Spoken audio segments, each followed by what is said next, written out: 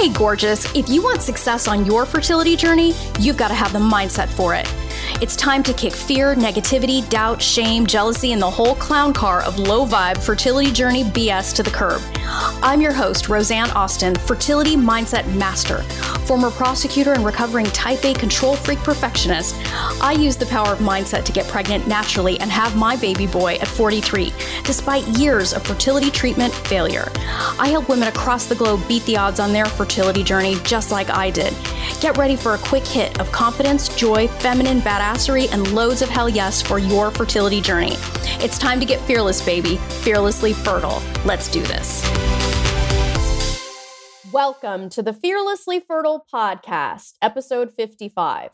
With the cards stacked against her, she doubled down. Loves, I am absolutely thrilled to be with you today, and I want you to buckle up because the story that I'm going to share with you today is really one that is going to inspire the shit out of you because, as you well know, the women that I work with are lovably type A, control freaky, make it happen, top of their professional game, professional women who are out there really owning their power in the workplace, in their relationships, at home, and are really just putting their back into this life so that when this journey comes into their story, they're like, woo, what, that's like a 2x4 to my head because I am used to crushing it. And now I'm facing this thing that I can't seem to control. And no matter how hard I work, there appears to be no direct correlation between that and getting what I want. And chances are, if you listen to this podcast, you feel me on this, you know exactly what that's like because, it's just incredible how this journey can throw us for a loop because like I was saying, we work super hard at our work and doing the things we care about. And, when it comes to this journey, we'll be dieting, we'll be, following things with dogmatic, conviction. And, we just do all the things, but nothing seems to be working. And, when you're used to there being a more direct correlation between how hard you work and getting a result, that can really rock your world, which is why working on this mindset shit that I am teaching you here every single week, whether it's through one of my screeds or sharing the stories of my ladies who have been taught my methodology, I really want you to get this in your head that your mindset is foundational because what you think and believe is going to be influencing your choices and therefore your actions is logical and linear. But if you've been listening to this podcast for some time, you get that. You're getting that, oh, this isn't just airy-fairy bullshit. And look, medicine can only take me so far, so I've got to be the one to bridge the gap. And so in the story that you're going to hear from my beloved Danielle, just an intensely beautiful Canadian. I love listening to her accent, and I'm sure you guys are going to love it too. She too was cut from that cloth. She's an executive. She had run teams. She had done so much in her life. She had held out for meeting the right man and laying this beautiful foundation for her family. And when it came down to having her baby, screech, things weren't so easy. And she was facing some challenges that she's like, what? Where did this come from? So if you're feeling that today, if you're struggling, if you're like, what the fuck is going on in my life? If you're beating yourself up, like, here I am, I've been through medical school, been through law school, business school, whatever profession you're in, and you're so used to having your identity determined by your success, and this journey is really raking you over the coals, listen up, babies, like pay close attention because in today's interview, you're going to hear how not only did Danielle have the intelligence and the sensitivity to realize she needed some help, she also recognized that, look, if I don't bring all of me to this journey, if I don't get my mind right and align my body and bring everything I've got to this, I'm going to regret this motherfucker.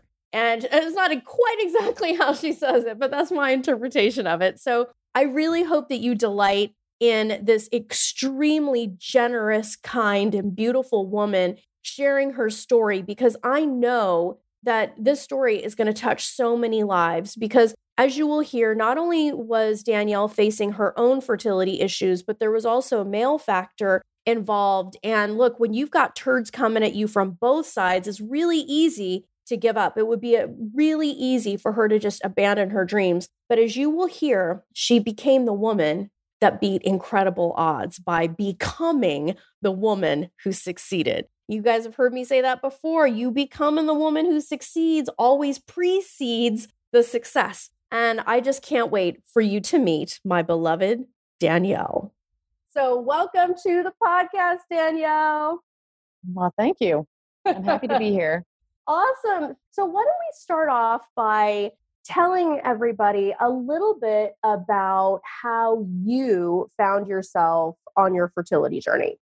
Sure. Okay. So my now husband and I met in our mid 30s. And so a little bit later in life for starting a family, apparently. I didn't think so at the time, but I have learned.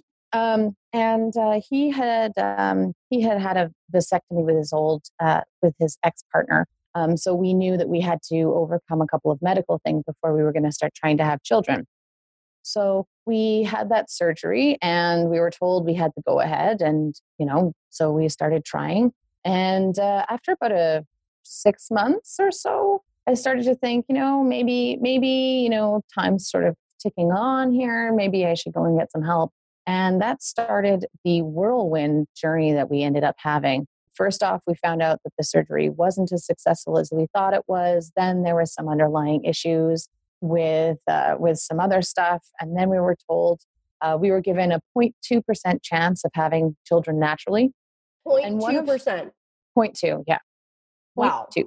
So, and it's really funny because, when I talk about it now, it seems like it's just this sequential, this happened, then this happened, then this happened. But I will never forget that moment. Having spent my entire life planning very diligently not to get pregnant and working really hard to make sure that I did all of the right things. And I'm really fortunate. I don't have endometriosis or PCOS or anything like that. So I was like, okay, I'm primed. I'm ready to go. Let's do this thing.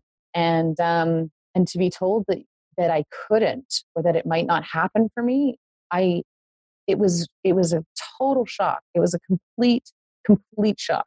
As you referred to earlier, in my work life and in other places, I manage projects and I run teams and I direct things. And so this was something that I obviously was trying to take those skills forward to and say, okay, well, I've set up all of this stuff and now this should work. And then to be sitting across from a doctor that just said, this is never going to happen for you. It was like the whole bottom fell out of my life. That for me was a pivotal point, I think, both in my mental and medical journey. Wow. Yeah. So that was really hard for me. And until that time, I don't think I realized exactly how important being a mother was to me until all of a sudden it was taken away. That's really a sobering point that you're raising, because I think so many of us on this journey, this is something we kind of take for granted. Unless you have a pre-existing condition, as you were talking about, you just kind of figure, I'm going to go about my life, get my education, do my work and, find the right partner, do all these things. And then bing, bang, boom, it's done. And then you get hit with this 0.2% naturally. Yeah, I mean, I don't know how you couldn't be devastated by that. It was crazy. I'd moved from a different city so that we could be together, and we were engaged. We were planning our wedding, and this was part of sort of what we were doing. And then all of a sudden it came to a screeching halt, and it was a totally traumatic moment, actually, especially looking back on it. And then you're like, well, what do I do? I'm rarely struck speechless, but at that time, I definitely was. Moving on from there, then it was sort of like, okay, all right, well, what next? So what does this look like? And so the doctor then immediately went into, well, because you're old, and at the time I was 36. Okay. I just turned 36. Yeah. You're old at 36. Yeah. Seriously. So, I was told that I was in the geriatric maternity category. My new favorite term. And I was like, pardon me, goodness. And, that there wasn't a lot of chance for me anyway, and that we could go through a bunch of tests and just to double check. But, we might consider right out of the gate doing something like egg donation and sperm donation because we had this issue. And I was like, okay, hold the phone. What what? I mean, and you're bombarded with all these things, and then the charts come out and the spreadsheets come out, and then the stats come out, and it's like, okay, whoa, what is going on? So there was a few months there where I sort of went through all of those tests and did all of the things. I said, okay, well, fine. Well, what's the next step? Because that's usually how I get, how you go through difficult things is, okay, what's the next step? So then I went through a bunch of tests and all of the fun times that they do. And so those were all fine. They didn't find anything abnormal. All of my levels were fine. Everything seemed good. So then they said, well, why don't we try IUI?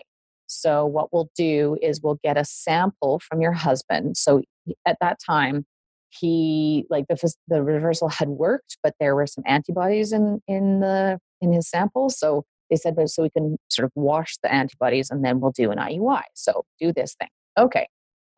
So we tried to do the IUI, and my husband went in and he did his thing. And then I was going to go in and do my thing. And then the clinic called and said, there's nothing in this sample. So I'm on my way to the clinic. I'm in the car on my way to the clinic. And I was like, are you kidding me? And they're like, there's nothing in here. So somehow in the months that it had taken to do all of my tests to get through this process, my husband's reversal reversed itself. Apparently that's fairly common. Holy mackerel. We're just not aware. So, and that whole process, this has been a almost 2-year journey to sort of get to this process. Cause you have the reversal, then there's like the healing period, and then there's the testing period on his end. And so it was quite involved. And so again, I was like in the car, I had to pull over. I was like, you've got to be kidding me. Like this was supposed to be a one and done. We were totally fine. I'm just like, oh my gosh, what now? What now? So then we went in and they said, okay, your next step is IVF. And at the time, I can't even tell you how terrified I was at the thought of that. The injections, the meds, like it was my worst nightmare come true. And I was just like, I didn't think I could feel any worse than the first time we had this conversation. And now I'm just like, oh my gosh. And, the thought of being able to sort of inject myself and do all of these things. And I was just like, oh my gosh, why? And this is where sort of the mindset part comes in. Like, it was really, really difficult for me to remind myself that this was not my husband's fault. This was not something that was happening, at me. This was something that, we're going to work through together. It's really easy to become a victim in those situations. I threw myself countless pity parties for sure. I am not perfect. So there were none of us are times. Lots of times where I was very, very in the poor pity me box. And, just sitting there, just being like, what have I done wrong? Who have I angered to have put me in this position? And so it was really hard for me to get my head around it, because then I was like, okay, no, I'm not going to do IVF. We're going to do sperm donation instead. And this was where my husband was, I can't thank him enough. He has been an amazing partner through this journey. He sat down and he looked up sperm donors, and he's sitting there at the kitchen table and he just starts crying. And I'm just like, what's the deal? And he's like, I can't believe I'm shopping for my replacement. Oh my gosh. That's bringing tears to my eyes, just even hearing that. I was like, oh God, this is now a whole other thing. It's not just me anymore in this journey, right? This isn't like, this is something that's really important to him. And so, we had a few chats about it, and he said, okay, so I'll do it. And this is who I suggest, and this is what we're doing. And I said, okay, well, let's just keep that in our back pocket and see what happens. And, and watching him go through that for me essentially really, really clued me into the fact that this was not going to be something I was going to do on my own. And this was not something only I cared about. Wow. And so almost immediately, every ounce of resentment and frustration I had, towards him just evaporated, because I just realized, I was like, oh my gosh, I need to be there for him as well. It's like, this isn't about me anymore. And I don't think I consciously thought it was like all about me, but really right then it really cemented in my mind. So we went to the doctor and we discussed that option. And, it's really funny. So the doctor said, well, we could do that. But again, because of your age, it might take 1 or 2 times with a sperm donor. And by that time, you'll be even older. So if it doesn't work, then we might as well try IVF anyway. So we had this sort of very depressing conversation about how I was aging out. At 36. Right. And 38 probably at that point. I mean, I was going to say, I don't even know how old I was then. Unbelievable. Right. Right.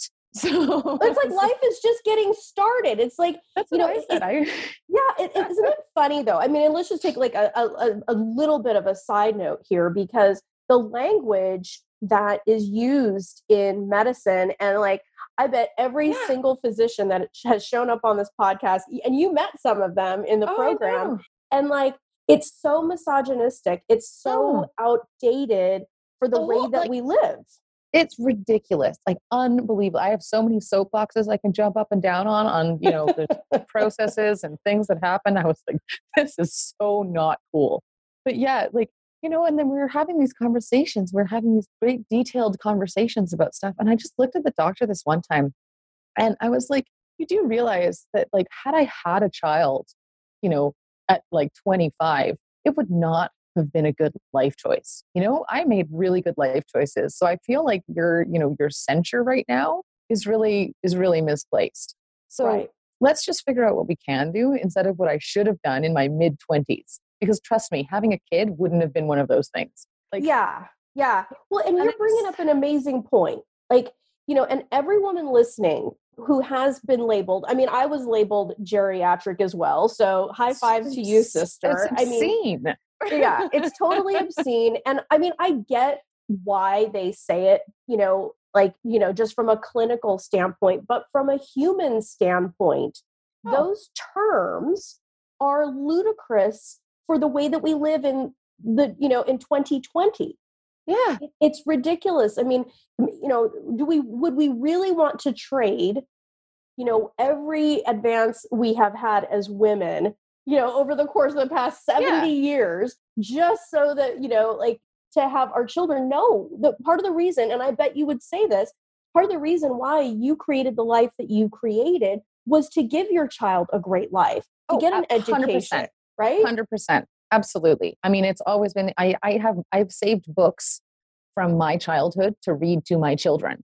And I've moved about 100 times since my childhood. And they're pretty much the only things I've ever kept, that there's stuff in my life that I have prepared for this. And I'm sorry that it didn't work out on the numbering system that you have for my age, but this is where we are now.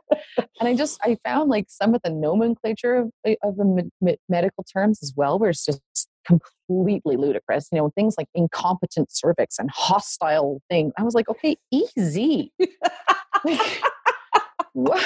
I love that. I love that. Sitting across the table from these guys that are explaining these things, I was like, okay, hold the phone, like, is there something you can do about this? Or are you just going to yell at my bits, It was just, anyway. So I just find there's a lot of work that can be done from the medical standpoint and from a patient care standpoint and like evolution in medical care. And then also, translating that into human-centered approaches can still go a long way. Right. So anyway. Here you are. Yeah. So here you are at this point. You're geriatric in your late 30s. Absolutely. In a position where you're now, you and your husband are looking downrange at an IVF cycle, something that you had been dreading. And, not only are you a professional, but now you're going to have to learn how to inject yourself and all these things. So tell us a little bit about taking that leap, because it must have been a bit of a leap. Oh gosh. And I had nightmares about this. This is not something that I was cool with. I'm one of those people that I get a paper cut and I feel woozy, I'm just like, oh God. And so, but it's really weird. And I think this is where the Pollyanna turns into brass tacks. I just took one step in front of the other. So I said, okay, give it to me. Like, what time? Where am I going? What am I doing? Give me the sheet, do the thing. I watched all the videos that they gave about how to inject yourself. I took a look at it. I unwrapped everything. I stared at it. I put it all together. And gosh, the first time I tried to do it and I had to do it at work because it had to be midday. So of course I'm not just casually in my own bedroom in midday.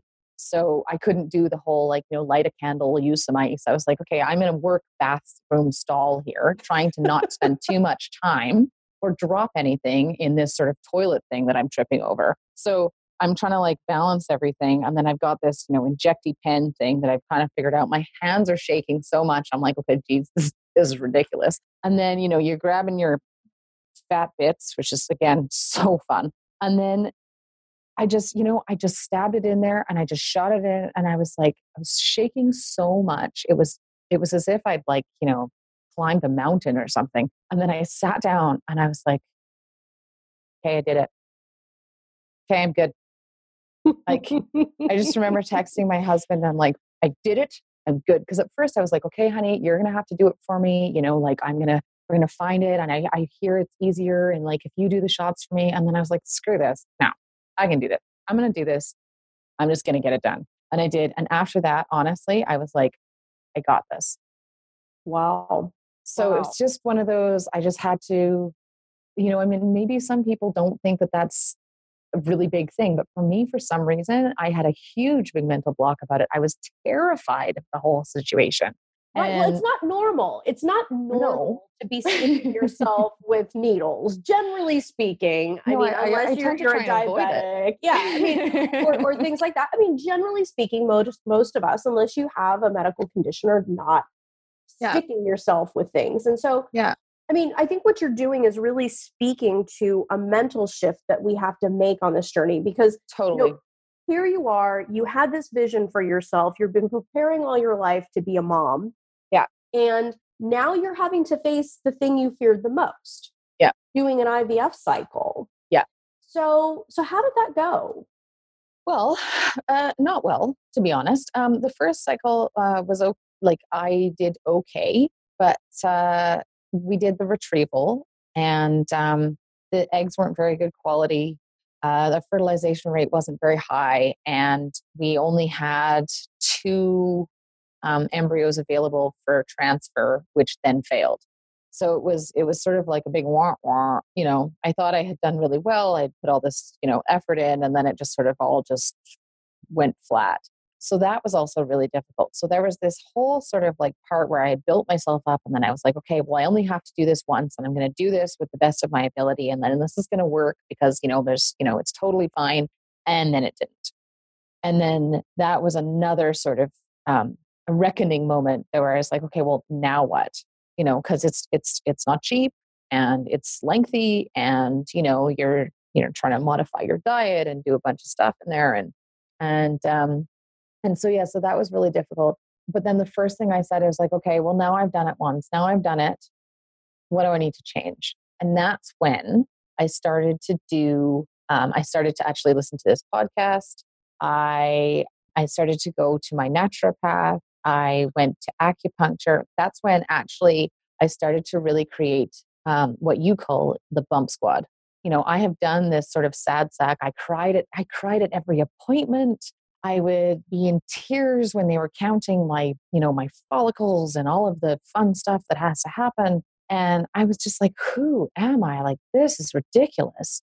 And so then the next time I was like, you know what? This isn't going to happen. So I actually put off the cycle for a full 90 days. I said, you know what? If it takes, this long to do, the egg quality stuff and all of this stuff, I'm going to push it off. I'm going to do my next cycle. This is going to happen. We're going to do a different protocol.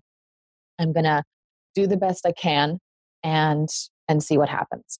Mm-hmm. And so I invested in, I started to do a morning practice, did a meditation in the morning every day before work. So I was like, who do I want to be? How do I want this day to go? One day at a time. And then I always exercised a lot. So I just kept doing that. I changed my diet a little bit, not crazy again, because I've always been fairly healthy. So it didn't really require a lot of crazy things. but and then my husband and I, we sort of said, okay, well, this is what we need to do. So we made some lifestyle changes, really kind of simple stuff. But then when I went through the next round, it was like night and day. So same amount of eggs, but like 11 out of 12 fertilized and, stayed to fruition. And we had, we did a fresh transfer with 2 blastocysts and had 4 to freeze. And so, the difference was just really, really inspiring. Right. And right. so, so that was really great. It didn't all end that well either. There's a couple of things that have happened since as well. The fresh transfer didn't work, even though we all thought it would. Even the embryologist was like high-fiving me on the way out. I was like, oh, okay, this is super fun. That didn't work. The first fresh transfer didn't work. And then the 2 remaining blastocysts that I had, I was told that they weren't very good quality and normally they don't freeze them. And, I guess we could try them if you want because they're kind of like the last ones we have, but maybe we should do another cycle instead or, change some other stuff. And then I keep asking these questions. I said, well, is there anything else we can do? Like, is there anything I need to be tested for? Or is there anything I can think of? Or, like what's going on? Because there's nothing in my numbers that is sort of, indicating these kind of results. So, what gives? And, the doctor would just sort of shrug and say, no, well, you know how old you are. And that was always just this sort of this blanket, like, this is the catch-all for why this isn't working. Right. When they can't come up with anything else, they'll blame age. Exactly. And I was like, this is dumb because I don't believe you. Like, I don't believe, an age is literally a number because all of the results, are fine. There's nothing that I have sort of, compromised by being this old. So we started looking for different clinics and we started to think about, okay, well, where are we going to get egg donation and what were we going to do? So then we started looking overseas and because they have some really good clinics overseas, the costs are a lot less and you can actually get like a little bit different protocols than we can get up here. So we found a clinic that we really liked. We did a bunch of research and did a lots of consultation with some doctors and we found a clinic that we really liked. And started to do their testing. So they had a whole bunch of other tests that they wanted us to do, a full autoimmune panel and a bunch of other stuff. So I said, okay, sure, why not? So we're going over to do that. And it's funny because I did my autoimmune panel at the same time as my HCD pregnancy test for this very last embryo. And so we were sitting in this doctor's office and I said, well, I've got all these tests to do. Should I do this last frozen transfer? And he just sort of shrugged his shoulders. He said, well, you could prove me wrong. And I was like, okay, thanks, buddy. Wow. Wow. Okay. So I was like, okay. And my husband just sits there and he looks at me and he's like, you know what? We need to play the hand we are dealt. He's like, we need to play this through. And so I said, okay, but this time, this was our last chance. This is what we're doing. And I said, this time I'm not doing the drugs because the last frozen embryo transfer, they had me on these drugs that, to make it all artificial and clinical. And I hated them. They did not react well with my system. They made me feel awful. They made me feel worse than the IVF drugs did. Like, I really didn't like them. I said, I'm going to do this one natural. They call it natural. And I said, because I'm not doing that again. There's no problem with my ovulation. There's no problem with my cycle. Like, we'll just do it my way. And the doctor's like, and he just shrugged his shoulders. He's like, well, it's as good a chance as any kind of thing, right? And I was like, yeah, thanks. Like, if this is going to fail, at least I won't be shooting myself up daily with something that's going to make me feel like crap. So at this point, okay, so to catch everybody up, to make sure that we're following all this, because by this point you had been through the ringer. Yeah. You had IUIs that didn't work. Yeah. You 3 had failed transfers. 3 failed IVF transfers. Yeah. Right?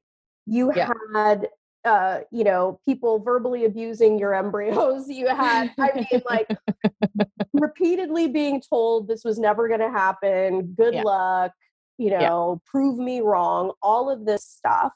Yeah.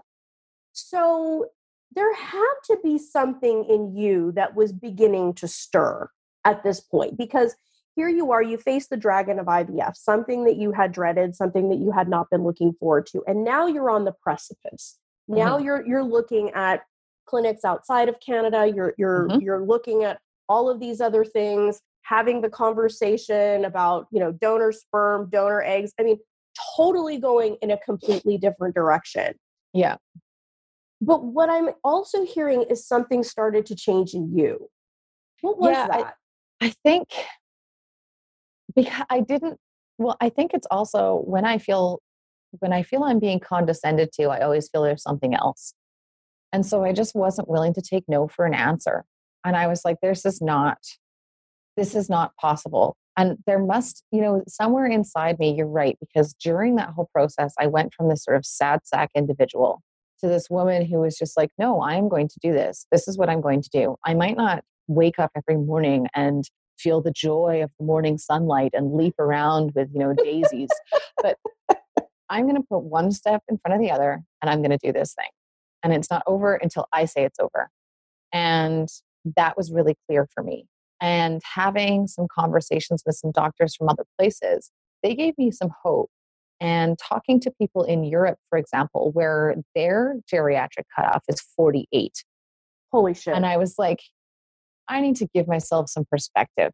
So I was just like, you know what? Hold the phone, Judgy Judy. We need to sort of sit down and figure out what's going on here. And so I think through that, it was like dogged determination. Like I just became like a dog with a bone. I was just like, no, this is not fruitless. This is not something I'm doing that is a dead end street. Nobody has really told me no. They've just sort of shrugged their shoulders and said, we're not so sure. So I said, well, unless you're really sure, then I don't believe you. Wow. So I just kept going. Looking back on it, I'm like, you were a crazy woman. But what else is there to do? I was like, this is going to happen. We're going to make this happen. We can make this happen. We have fertilized eggs. I have a womb. It's going to happen. And so the day I got all of the autoimmune testing for the clinic in Europe was also the day that I took the pregnancy test for this very last transfer, the natural one that I had put in and then promptly gone on 2 weeks worth of business trips and tried to forget about because I was like, whatever.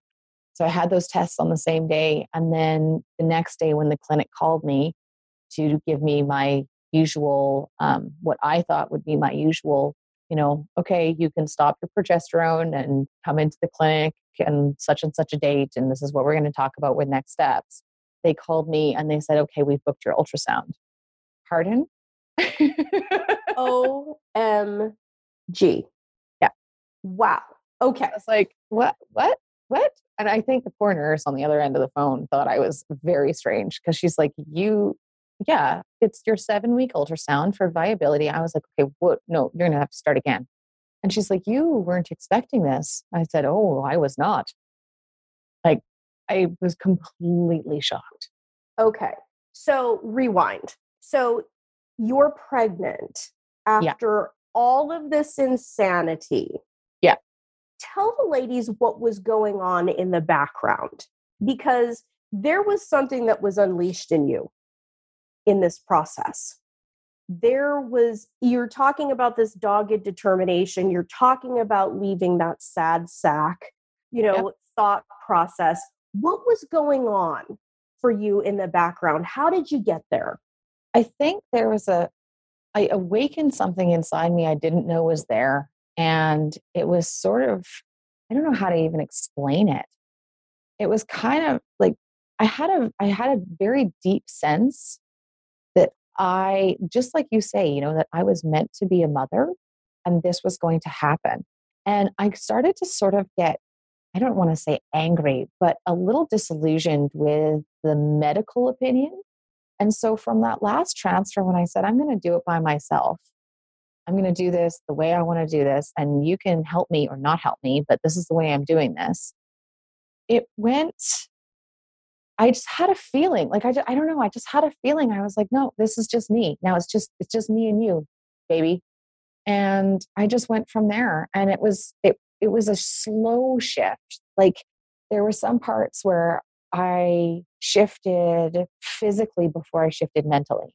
I went through the motions that I knew I needed to do and hoped that sort of my mental and emotional state would kind of catch up. And eventually it does. There was a lot of sort of faking it till I made it, right? Like I was just like, I just need to show up and just pretend that I am an awesome person, even though I feel like I am dying inside. Right. Because I remember our very first conversation before you started the program. Yeah.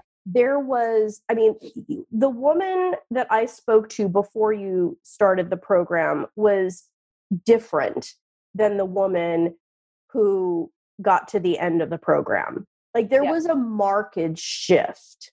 Yeah. And so talk to us about that. I think what was really helpful to me was when we talked about things like creating a bump squad, when we talked about things like the women in your life, and what femininity means to you and all of that sort of stuff, that really resonated with me because I have spent most of my life sort of rebelling against that. I consider myself a feminist. I work really hard. I've worked in, as I said, executive positions. And so there was a lot of that I was really resisting. And I didn't grow up with a whole bunch of sort of soft female influence. And I use soft in the nicest way possible, because that was a part I was missing. And in a way, which sounds paradoxical, in a way, tapping into that softness made me a stronger person. Beautiful. I mean, how could it not? Yeah, I had to really own the fact that it was totally going to be okay for me to want this and to get this and to be able to do what I needed to do this. And so I had these like weird little conversations with like future me and past me and baby and things that didn't really exist really, but were all about like somewhere in there is an answer and I don't know where it is and I don't know where it's coming from. But I am sure that this is going to work. And I didn't know what this was. I didn't know when it was, but I just started getting more sure that things were going to work. Wow. That's really incredible because when you think about, because like what you've shared with us so generously is a multi-year journey. Yeah. And so many ups and downs, so much insanity, so many hard conversations, so many tears, so many what ifs. Yeah. That when you got to this point where you're beginning to work on yourself, you're starting to ask yourself questions, you're starting to open yourself up to the idea that you can have what you want, you can do this in a way that honors your femininity as well as your strength.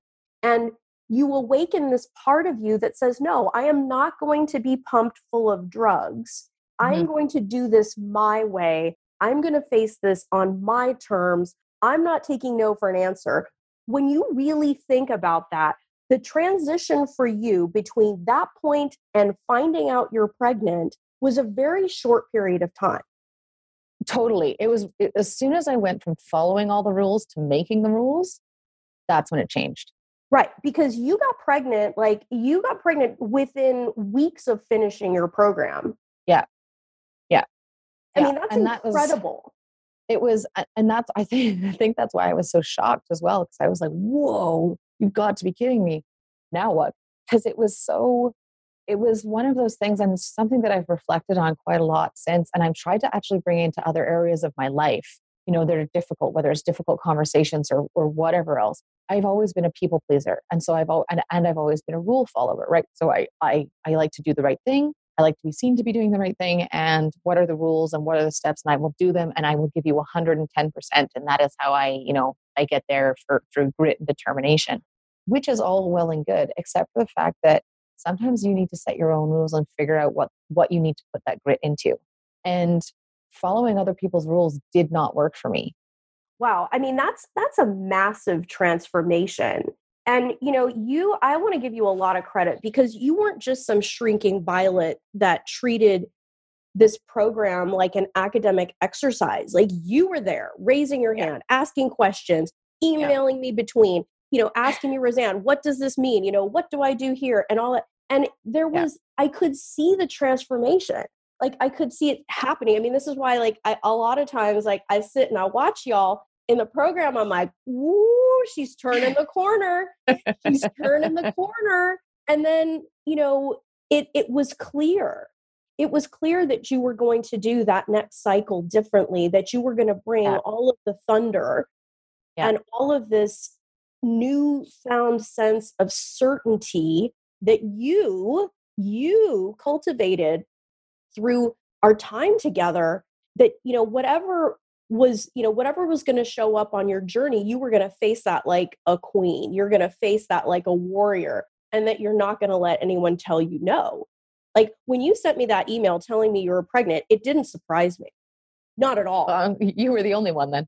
Yeah. I mean, like, because I saw what you were doing. Mm-hmm. And you probably at some level felt it too. Like, damn right, universe, damn right. Right. Yeah, it was. Yeah, totally. It's weird, and so some of those things you only see when you look back at it, right? But and when I think about the program and going through the exercises and listening to the other women on the calls, and that alone is so powerful, and that's actually why I have loved and honored every woman that you've interviewed on this podcast as well, because I love listening to people talk about how they've gotten through their own journeys and what that looks like, because it's a real thing that happens to real people, and you don't get prepared for this, and you don't get a spreadsheet for this, and you don't get a school for this, and everybody deals with these things differently in a variety of different contexts, and having that perspective also gave me, I think, a little kick in the pants and said, look, all of these other people are doing this with you, for themselves. You are part of something bigger than this, and you owe it to yourself and others to do this as well as you can. Wow.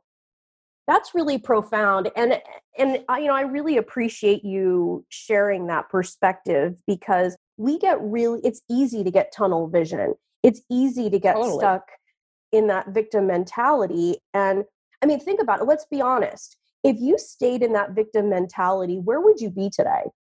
Oh my gosh, I'd still be in the first support group I ever went to. I never told you guys about that, but that was ridiculous. I went to, the first time my first cycle failed, I went to the support group that they had recommended. And I sat in my circle and I listened to everybody go around the circle, and everybody was in tears. And then I told my story, and then we all sort of hugged it out. And I was like, I am never coming back to this place again. It's like, wow. I don't want to be in a shared pity party. I want to be in a circle with successful people. I want to be in a circle with people who are on the other side.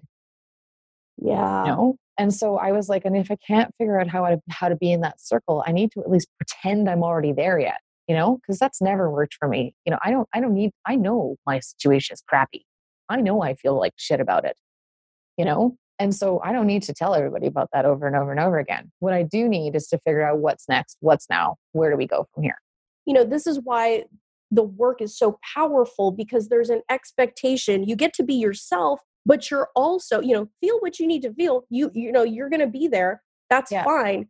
But you're going to be asked to do even better. You're Absolutely. going to, yeah.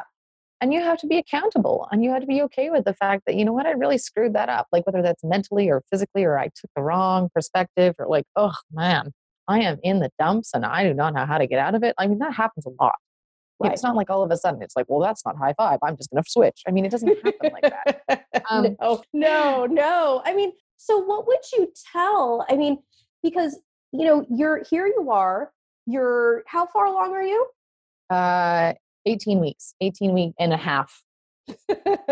18 and a half weeks. Those things are very important. Yes. Every minute and so you're at this place in your life and in your pregnancy that seemed so far away, so long ago.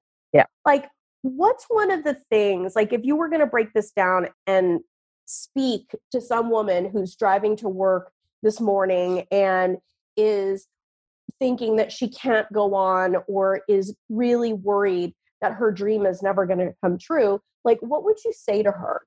Listen to what is inside of you. And it sounds really trite, but I don't mean just like that. I mean, things like do your research, understand what you're doing. Don't go into this blind. Think about your unique situation, because everybody's unique situation is their own. Take stats as information, not facts. Google is your friend, sort of. But only if you guys are having the same conversation.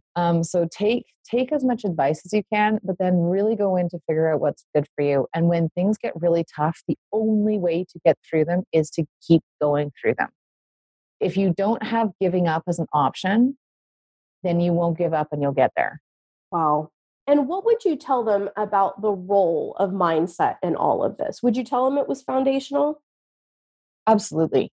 And as I said, and that it's not an airy-fairy concept. If you can't get your head around the fact that this might be a marathon and not a sprint, and you are just going to be okay through this whole thing, and you need to put into place things for your mental and physical and emotional well-being to make you do that, then that will just help you. Because it doesn't mean that just because you have a great mindset that the things are going to work out super, super well all of a sudden. Or it doesn't mean that you won't have terrible days. But you need to make sure that there's something inherent in you, and you need to get your head around the fact that you deserve this, and this is part of something that you are going to go through and that you will succeed in on your terms.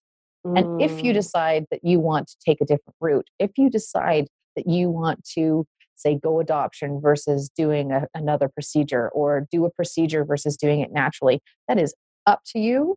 There is no shame in that. And that is part of your unique journey. Yeah, that's huge. And I appreciate you saying that, because when you've made a decision that you're going to be successful, that also means that you're going to show up for whatever shows up.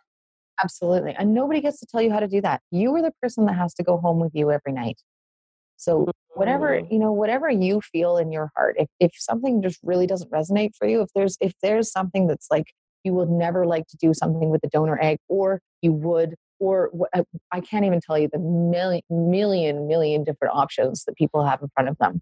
Whatever that looks like for you, own it, love it, like ignore the haters. They're talking from their own perspective. They're not talking about you. And just really, really stick to your guns, because that's what's going to make you successful.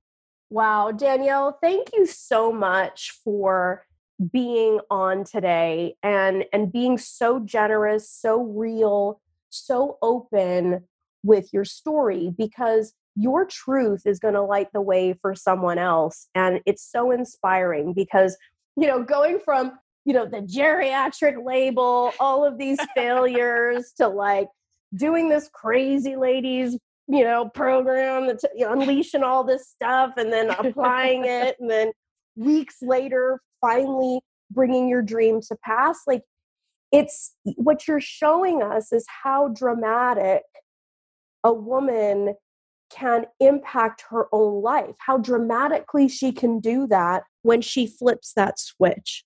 Oh, absolutely. 100%. 100%.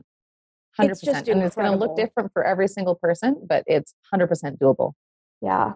No, thank you, woman, for being a wonderful example. And, I know that every woman listening to this is sending you nothing but love and is just rejoicing in your joy and delighting in the fact that you were the woman, you became the woman who made it happen. And you're just going to inspire so many people. So thank you for being on with us today, love. Wow, loves. Wasn't Danielle's story and the truth she shared just phenomenal? And if there's part of you wondering if that can be you, if you can flip that switch, sister, listen up. Yes, you can. My Fearlessly Fertile Method program is for women who intend to get pregnant in the next 12 months and say hell yes to covering their bases, just like Danielle, mind and body. If you want to learn what she learned, come be part of my program. I'm only selecting a finite number of women to work with this year. And if you're hearing a hell yes in your heart, join us. To apply for your interview for my Fearlessly Fertile Method program, go to my website, www.frommaybe2baby.com, and apply for your interview with me there. My methodology has helped women around the world make their mom dreams come true. Their results, just like Danielle's, speak for themselves. If you don't have a mindset for success on this journey, you got a gaping hole in your strategy, my darling. Let's fix that shit and set you up for success. And don't you dare give up. Till next time, change your mindset, change your results. Love this episode of the Fearlessly Fertile podcast? Subscribe now and leave an awesome review. Remember, the desire in your heart to be a mom is there because it was meant for you. When it comes to your dreams, keep saying hell yes.